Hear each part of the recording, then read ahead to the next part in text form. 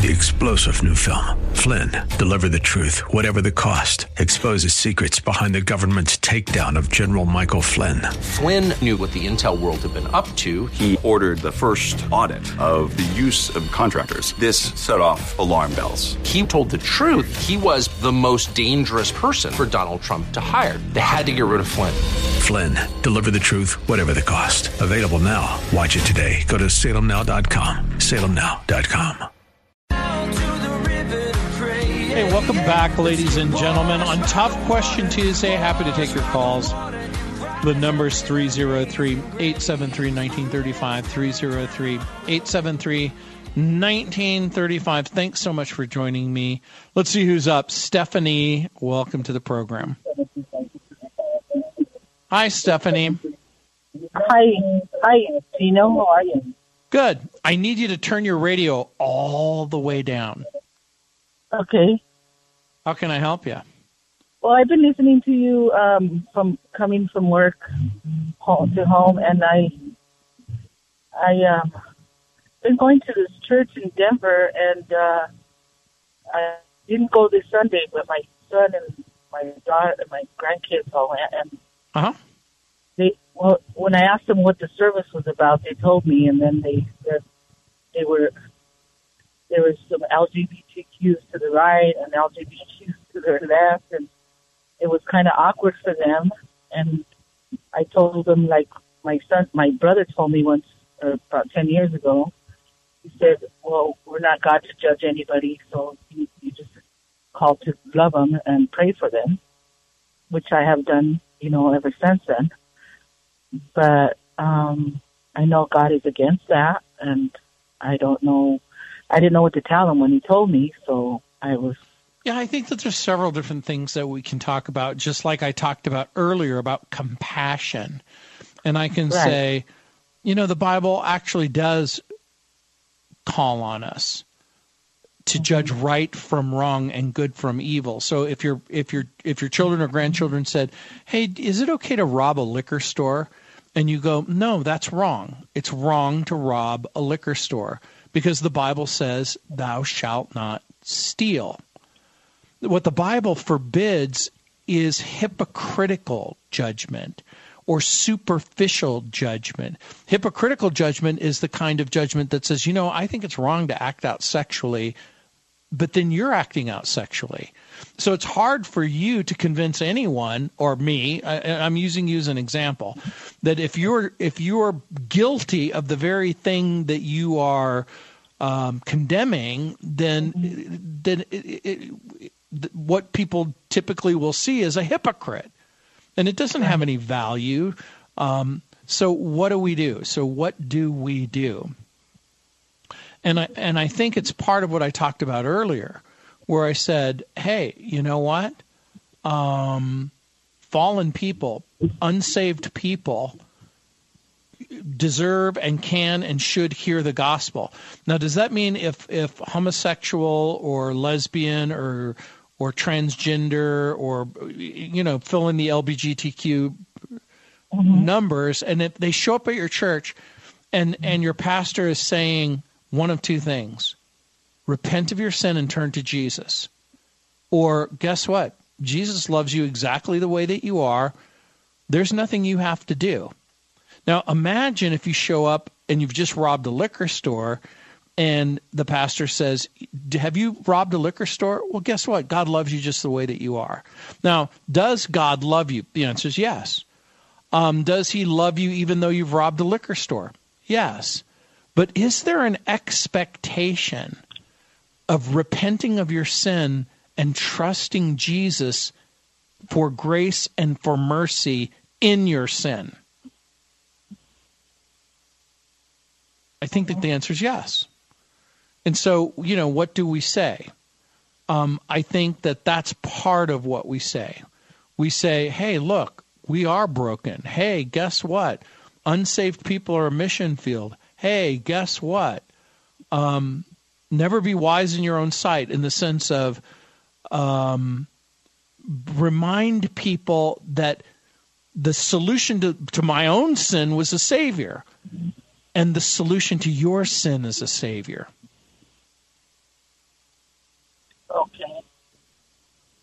I just was wondering if the church had confronted them or anything like that. Well, and it's hard for me to know. It's hard for me to know. I mean, obviously, because doesn't it say somewhere in the Bible too, like if your brother's sinning, you come to him, and then you come with elders of the church too, and then if they don't repent of that what they're doing or whatever, then they get it. They can't come to the church. Well, see, and that's part of the point, because if you already go on record before anything, if you go on record and say, we will never, ever, ever ask you to repent of homosexual behavior or sexual immorality, then we have to ask and answer the question, well, what will you ask them to repent from?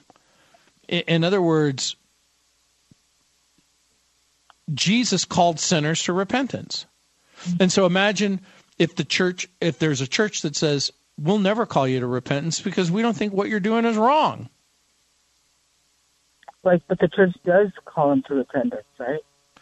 Well, if the church is doing their job and they're preaching the gospel, because Jesus calls needy sinners to repentance that leads to salvation. That's the point of Matthew 4:17. From that time on, Jesus began to preach, repent, for the kingdom of heaven is at hand.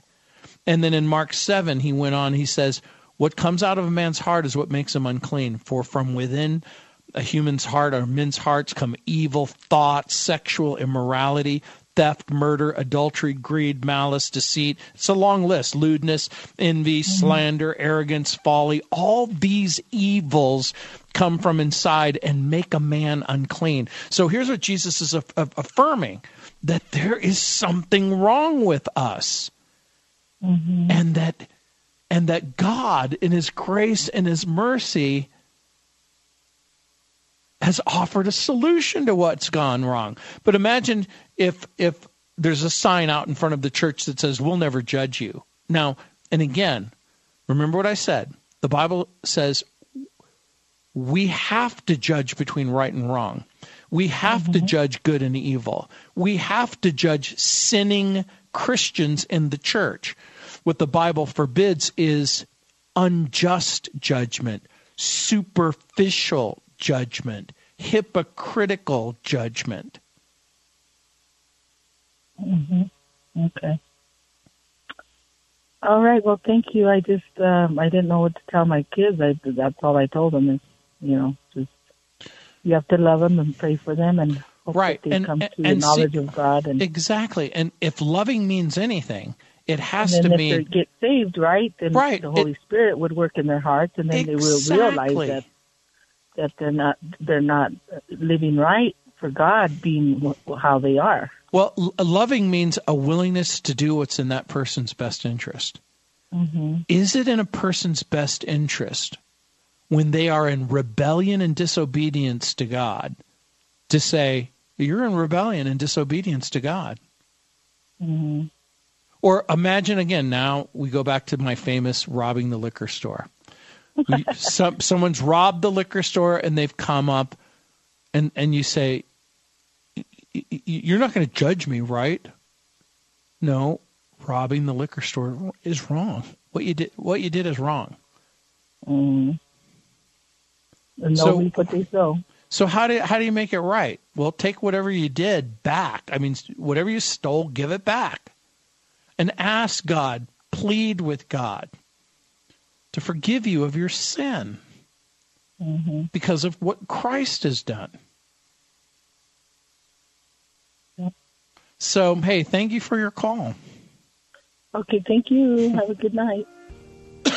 This is Gino Geraci. Thanks for joining me. 303-873-1935. Can a church or a pastor or a Christian who's giving the gospel, is there such a thing as a gospel with no repentance? That's a tough question on Tough Question Tuesday. I'll be back. Hey, welcome back, ladies and gentlemen. This is Gino Geraci. So glad you could join me on the program. The number is 303-873-1935. 303-873-1935, and I wanted to talk a little bit about repentance. And, on Tough Question Tuesday, if you want to join me, it's 303-873-1935. What is repentance, and is it a necessary part of salvation? And many understand the term repentance to mean a turning from sin, regretting sin, turning from it is related to repentance, but it's not the precise meaning of the word. In the Bible, the word repent means to change your mind. And the Bible also tells us that true repentance will result not just in a change of mind, but in a change of heart, which of necessity will also result in a change of action. And so when Jesus said, bear fruit in keeping with repentance, and don't begin to say to yourself, we have Abraham as our father, for I tell you, God is able from these stones to raise up children for Abraham.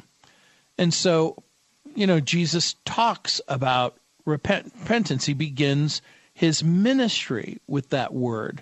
The Bible also tells us that true repentance will result in a change of heart and action. And in summarizing his ministry, Paul said, I preached that they should repent and turn to God and demonstrate their repentance by their deeds. In Acts chapter 26, verse 20, think about that statement. It says, but declared first to those in Damascus, then in Jerusalem, and throughout all the region of Judea, and also to the Gentiles, that they should repent and turn to God, performing deeds in keeping with their repentance. So what's the connection between repentance and salvation? And the book of Acts focuses on repentance in regards to salvation in Acts 2:38, Acts 3:19, the list goes on and on. So to repent in relation to salvation is to change your mind regarding sin, and then the solution to the sin, which is Jesus Christ. And followers of Jesus, they're familiar with this word, but sometimes they get confused about it. The Greek English lexicon provides an excellent definition of that common Greek word. I'm going to give out the number 303-873-1935, metanoia. That's the word that's usually translated repentance in the New Testament. It means to change one's life as a result of a complete change of thought and attitude in relationship to sin and righteousness. So repentance isn't, quote unquote, to change your mind about being a liberal or a conservative or an independent or a this or that. Now, we might use it that way, but it would be an inappropriate use from a biblical standpoint. We find in its meaning a conviction that produces action. And so if a person who basically says, I'm sorry for what I did, well, what's your plan? To do it again and again and again and again? In Paul's description to the Thessalonians, he said, you turned to God from idols to serve a living and true God. These saints displayed three elements of repentance. They turned from their sinful behavior. They turned to God. And listen carefully. It wasn't just a turning from the sinful behavior and a turning to God. It was a turning from the behavior to God with a desire to serve Him. It's impossible to turn to God without turning away from sin. Now, again, what does all of this have to do with everything that we've been talking about? It goes back to the earlier question that John MacArthur brought up. Is part of the point of the gospel is part of the point of the gospel to encourage people to turn from their sin and to turn to God, and then the desire to serve Him. So let's ask that question. Is it possible to turn to God without turning away from sin? The answer, I think, in part, when we ask and we answer the question, people who continue to live in habitual sin and think that they're saved, they should be warned. They should be warned that Jesus saves us from our sin, not in our sin. He saves us from our sin. One of the most gifted preachers of the 17th century was a man named Thomas Watson, who defined repentance as a grace of God's Spirit, which enables a sinner to be inwardly humbled and visibly reformed. Now again, this is 17th century Thomas Watson Puritan stuff. It's the grace of God's Spirit which enables a sinner to be inwardly humbled and visibly reformed. So repentance moves a human being to recognize the wickedness of his or her sin, which produces godly sorrow, which produces this contrite and broken heart that David talked about in Psalm 51, verse 17, where the Lord says that a broken and a contrite heart you won't despise. So when you're convicted by the Holy Spirit, the sinner acknowledges their sinful nature, confess their sin, and then make a heartfelt plea for God's forgiveness. Scripture says that a truly repentant person hates the sin that they once loved, and they're ashamed of it.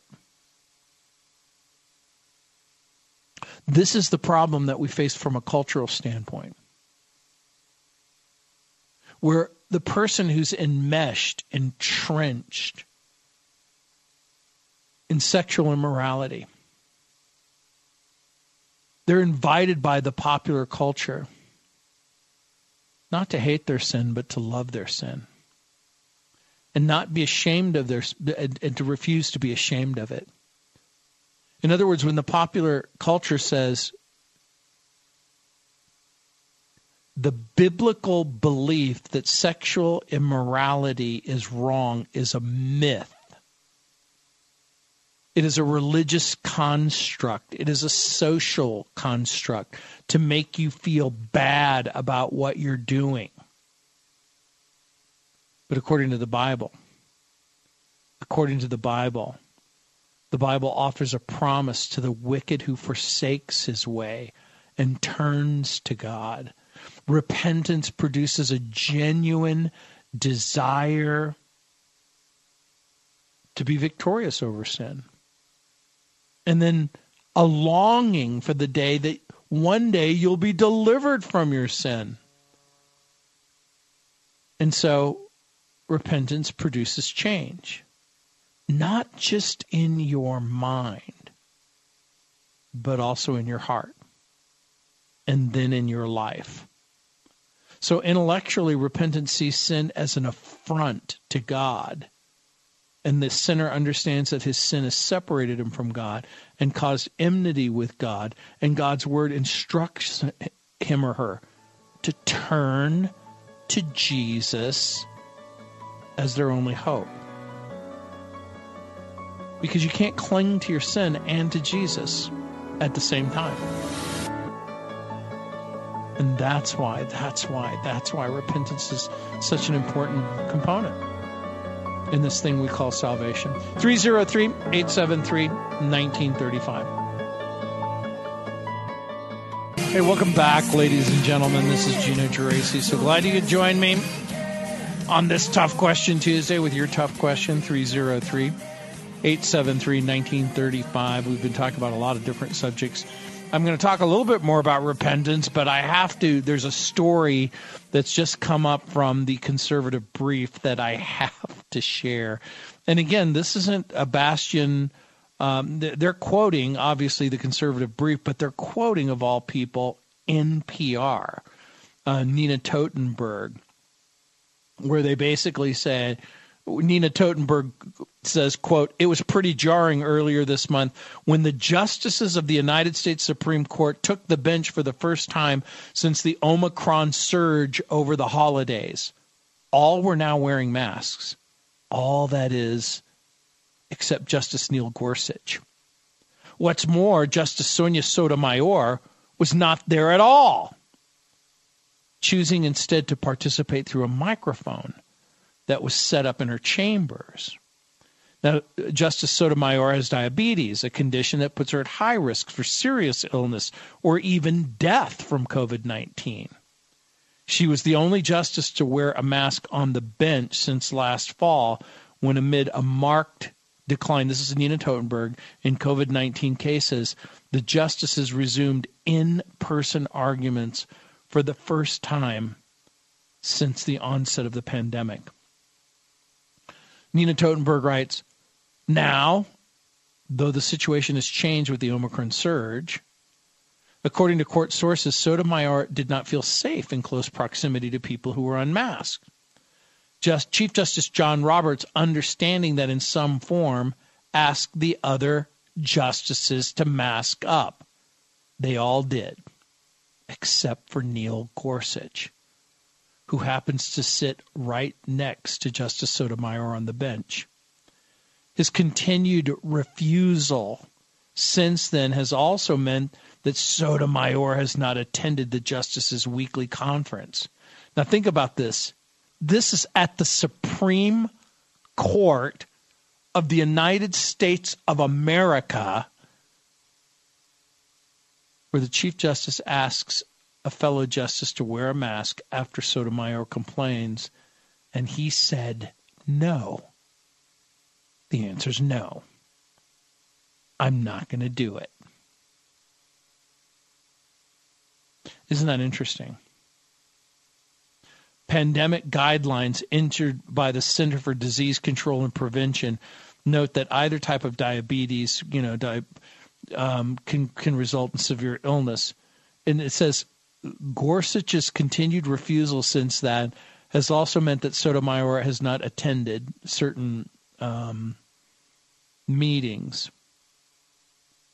Now, it's interesting. Two of the justice, the conservatives, Roberts and Brett Kavanaugh, sided with the Biden administration's vaccine mandate for healthcare workers at facilities that accept federal Medicare and Medicaid funding. And regarding Roe, one legal expert recently predicted that the Supreme Court of the United States would decide to overturn the 73 ruling after the court heard oral arguments in the Mississippi case. Frederick Morton, who's an executive fellow at the School of Public Policy and professor emeritus at the University of Calgary, noted in his op-ed, he said, quote, "First, the Constitution is silent on the subject of abortion. The word doesn't appear in the document. The constitutional right to an abortion is a judicial creation. In Roe, the majority declared that such a right is protected by the right to privacy. These words also do not appear anywhere in the Constitution."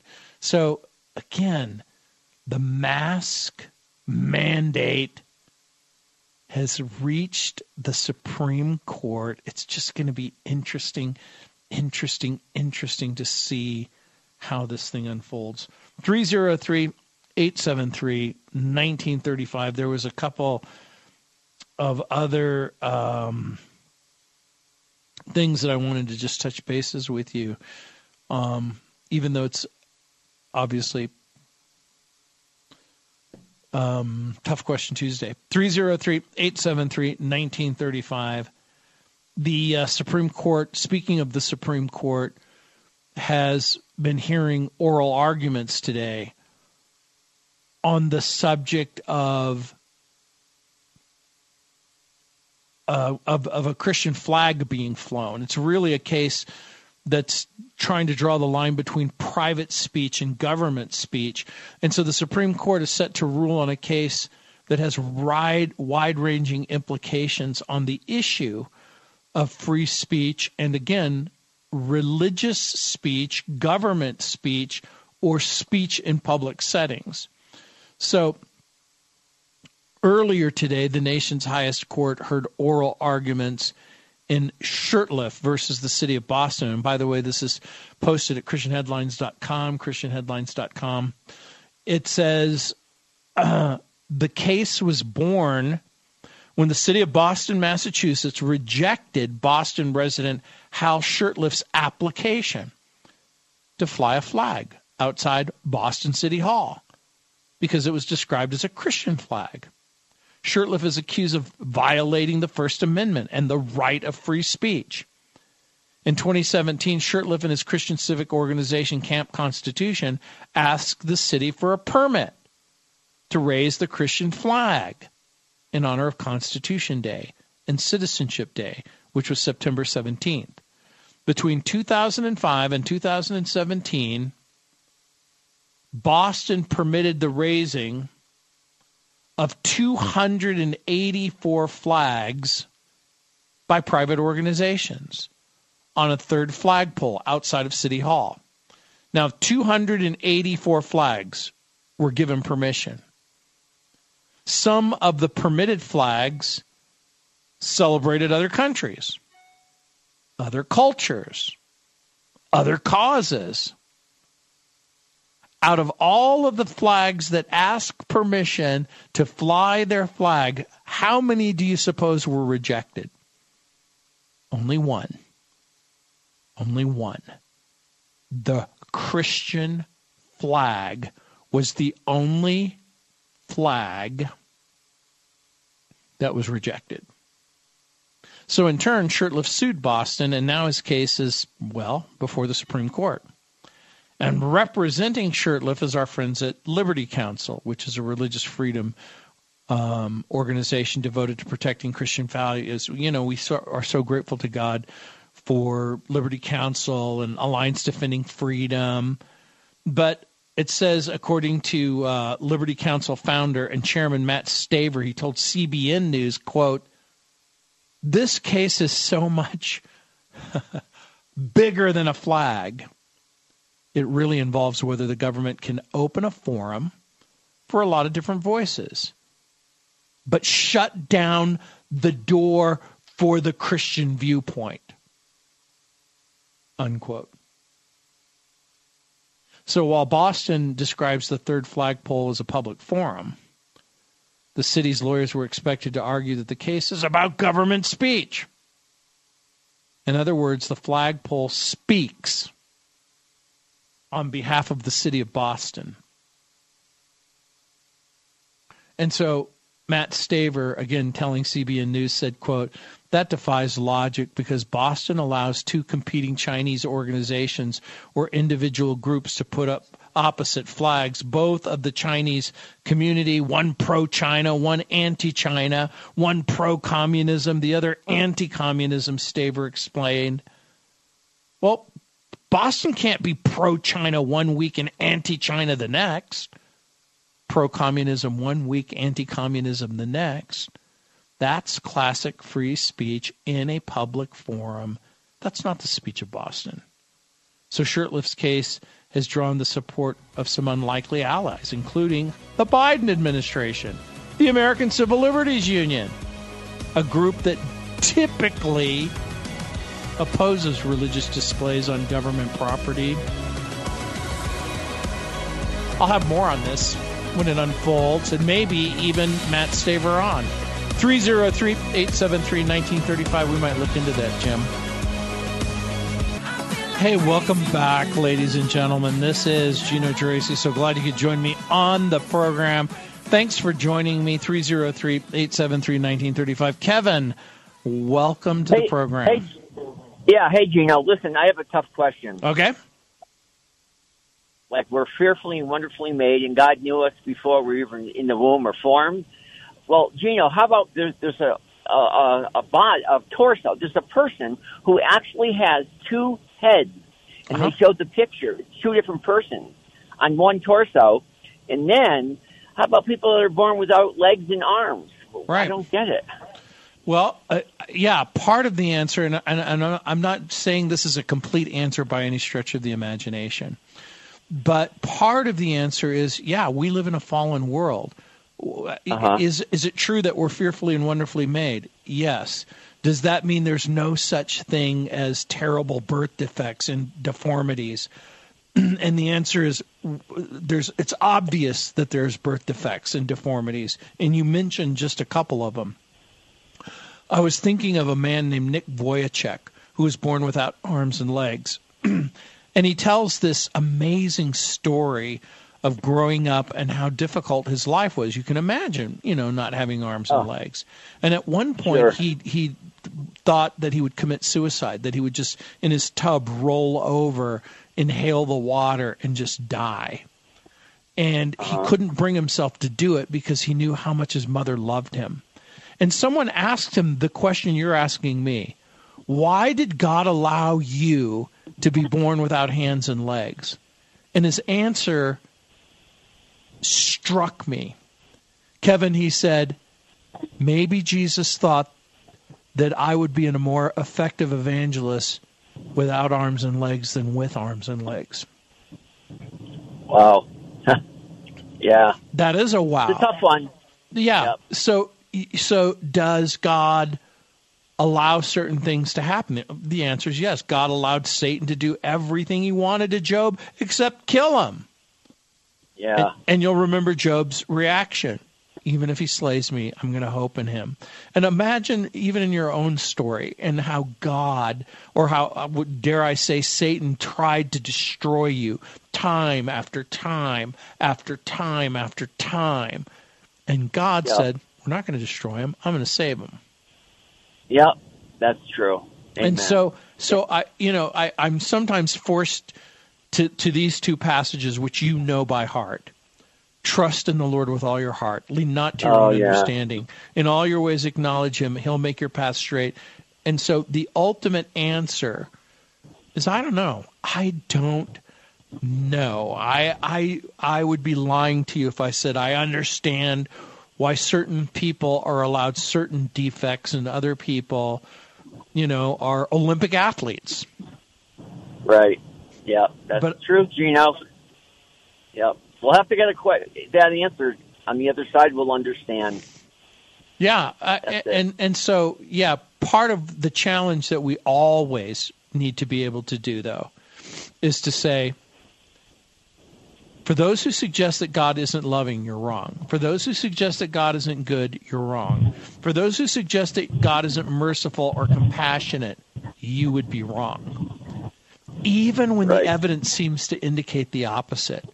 Where you go, wait a minute, look at the sickness and disease. Wait a minute, look at death. Hey, wait a minute, look at the horror of being taken captive, by the synagogue in Texas. Look at the horror of, fill in the blank.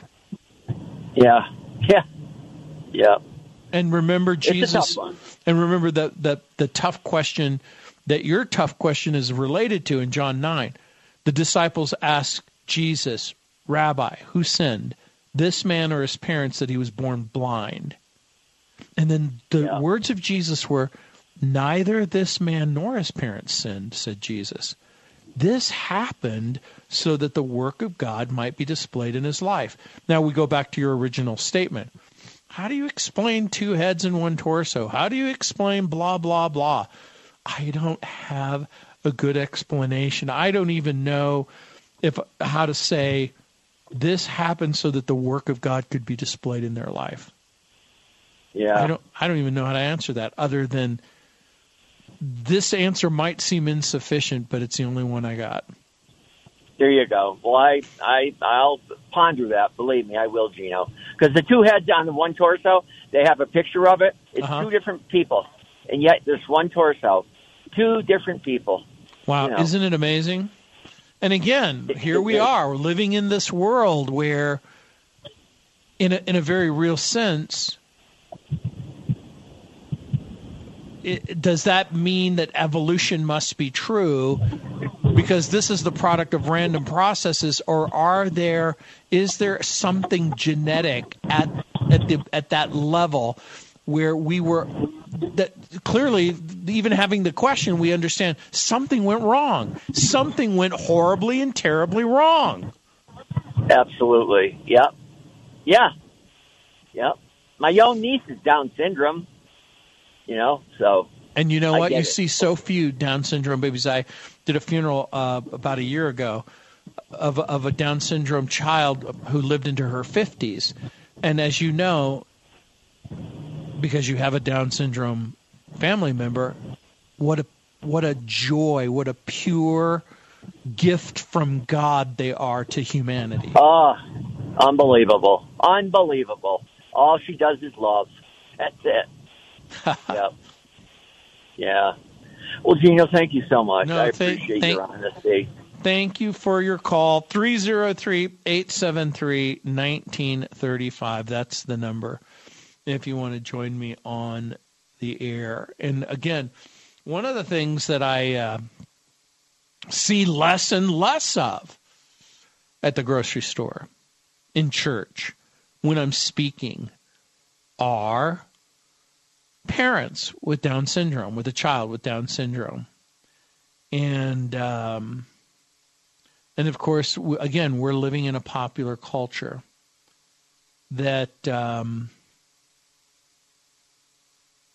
doesn't really believe that there's a God and that human beings are made in the image of God. One of the interesting things about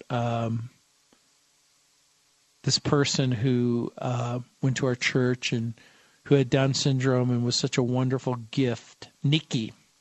She was such a wonderful gift by God to our church. And one Christmas, she gave me a Christmas tie. And it's interesting, at her funeral, I discovered that that Down syndrome is caused not by something that's gone away, but something that's added. In other words, that syndrome that we call Down syndrome is caused by an extra chromosome, and the chromosome is number 21. Normally, each parent contributes half of the genetic material found in each of the 23 chromosomes found in every cell in our body. And in the case of Down syndrome, one parent contributes more than the normal one half. And so the extra genetic material changes the way the baby's brain and body form. And those who have Down syndrome are normally recognizable because there's key traits, key characteristics. And according to the Centers for Disease Control and Prevention website, 1 in 700 babies, or about 6,000 babies per year, are born with Down syndrome in the United States. And so, again, it's interesting to me. When Moses objected that he wasn't fit to lead Israel, the Lord said, "Who gave human beings their mouths? Who makes them deaf or mute? Who gives them sight or makes them blind? Is it not I, the Lord?" It says in Exodus chapter 4, verse 11. It would fit the spirit of the passage to include any person. The people we talked about earlier. People with disabilities. People with Down syndrome. The Lord. The Lord is the creator. The Lord is the creator. Does he have a plan and purpose in disability? I have to believe that he does. This is Gino Geraci. Thanks for joining me. I'll be back tomorrow, taking your calls, answering your questions.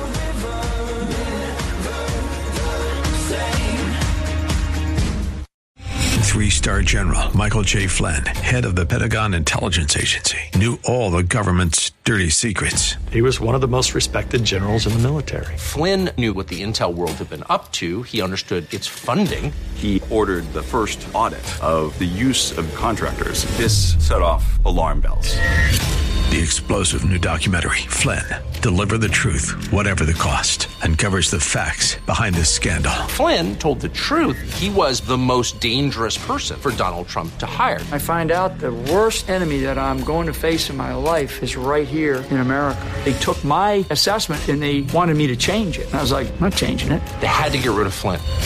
With in-depth interviews, archival footage, and never-before-seen personal records of the man behind the headlines. I just felt like I was drowning. Flynn, Deliver the Truth, Whatever the Cost. Available now. Watch it today. Go to salemnow.com. salemnow.com.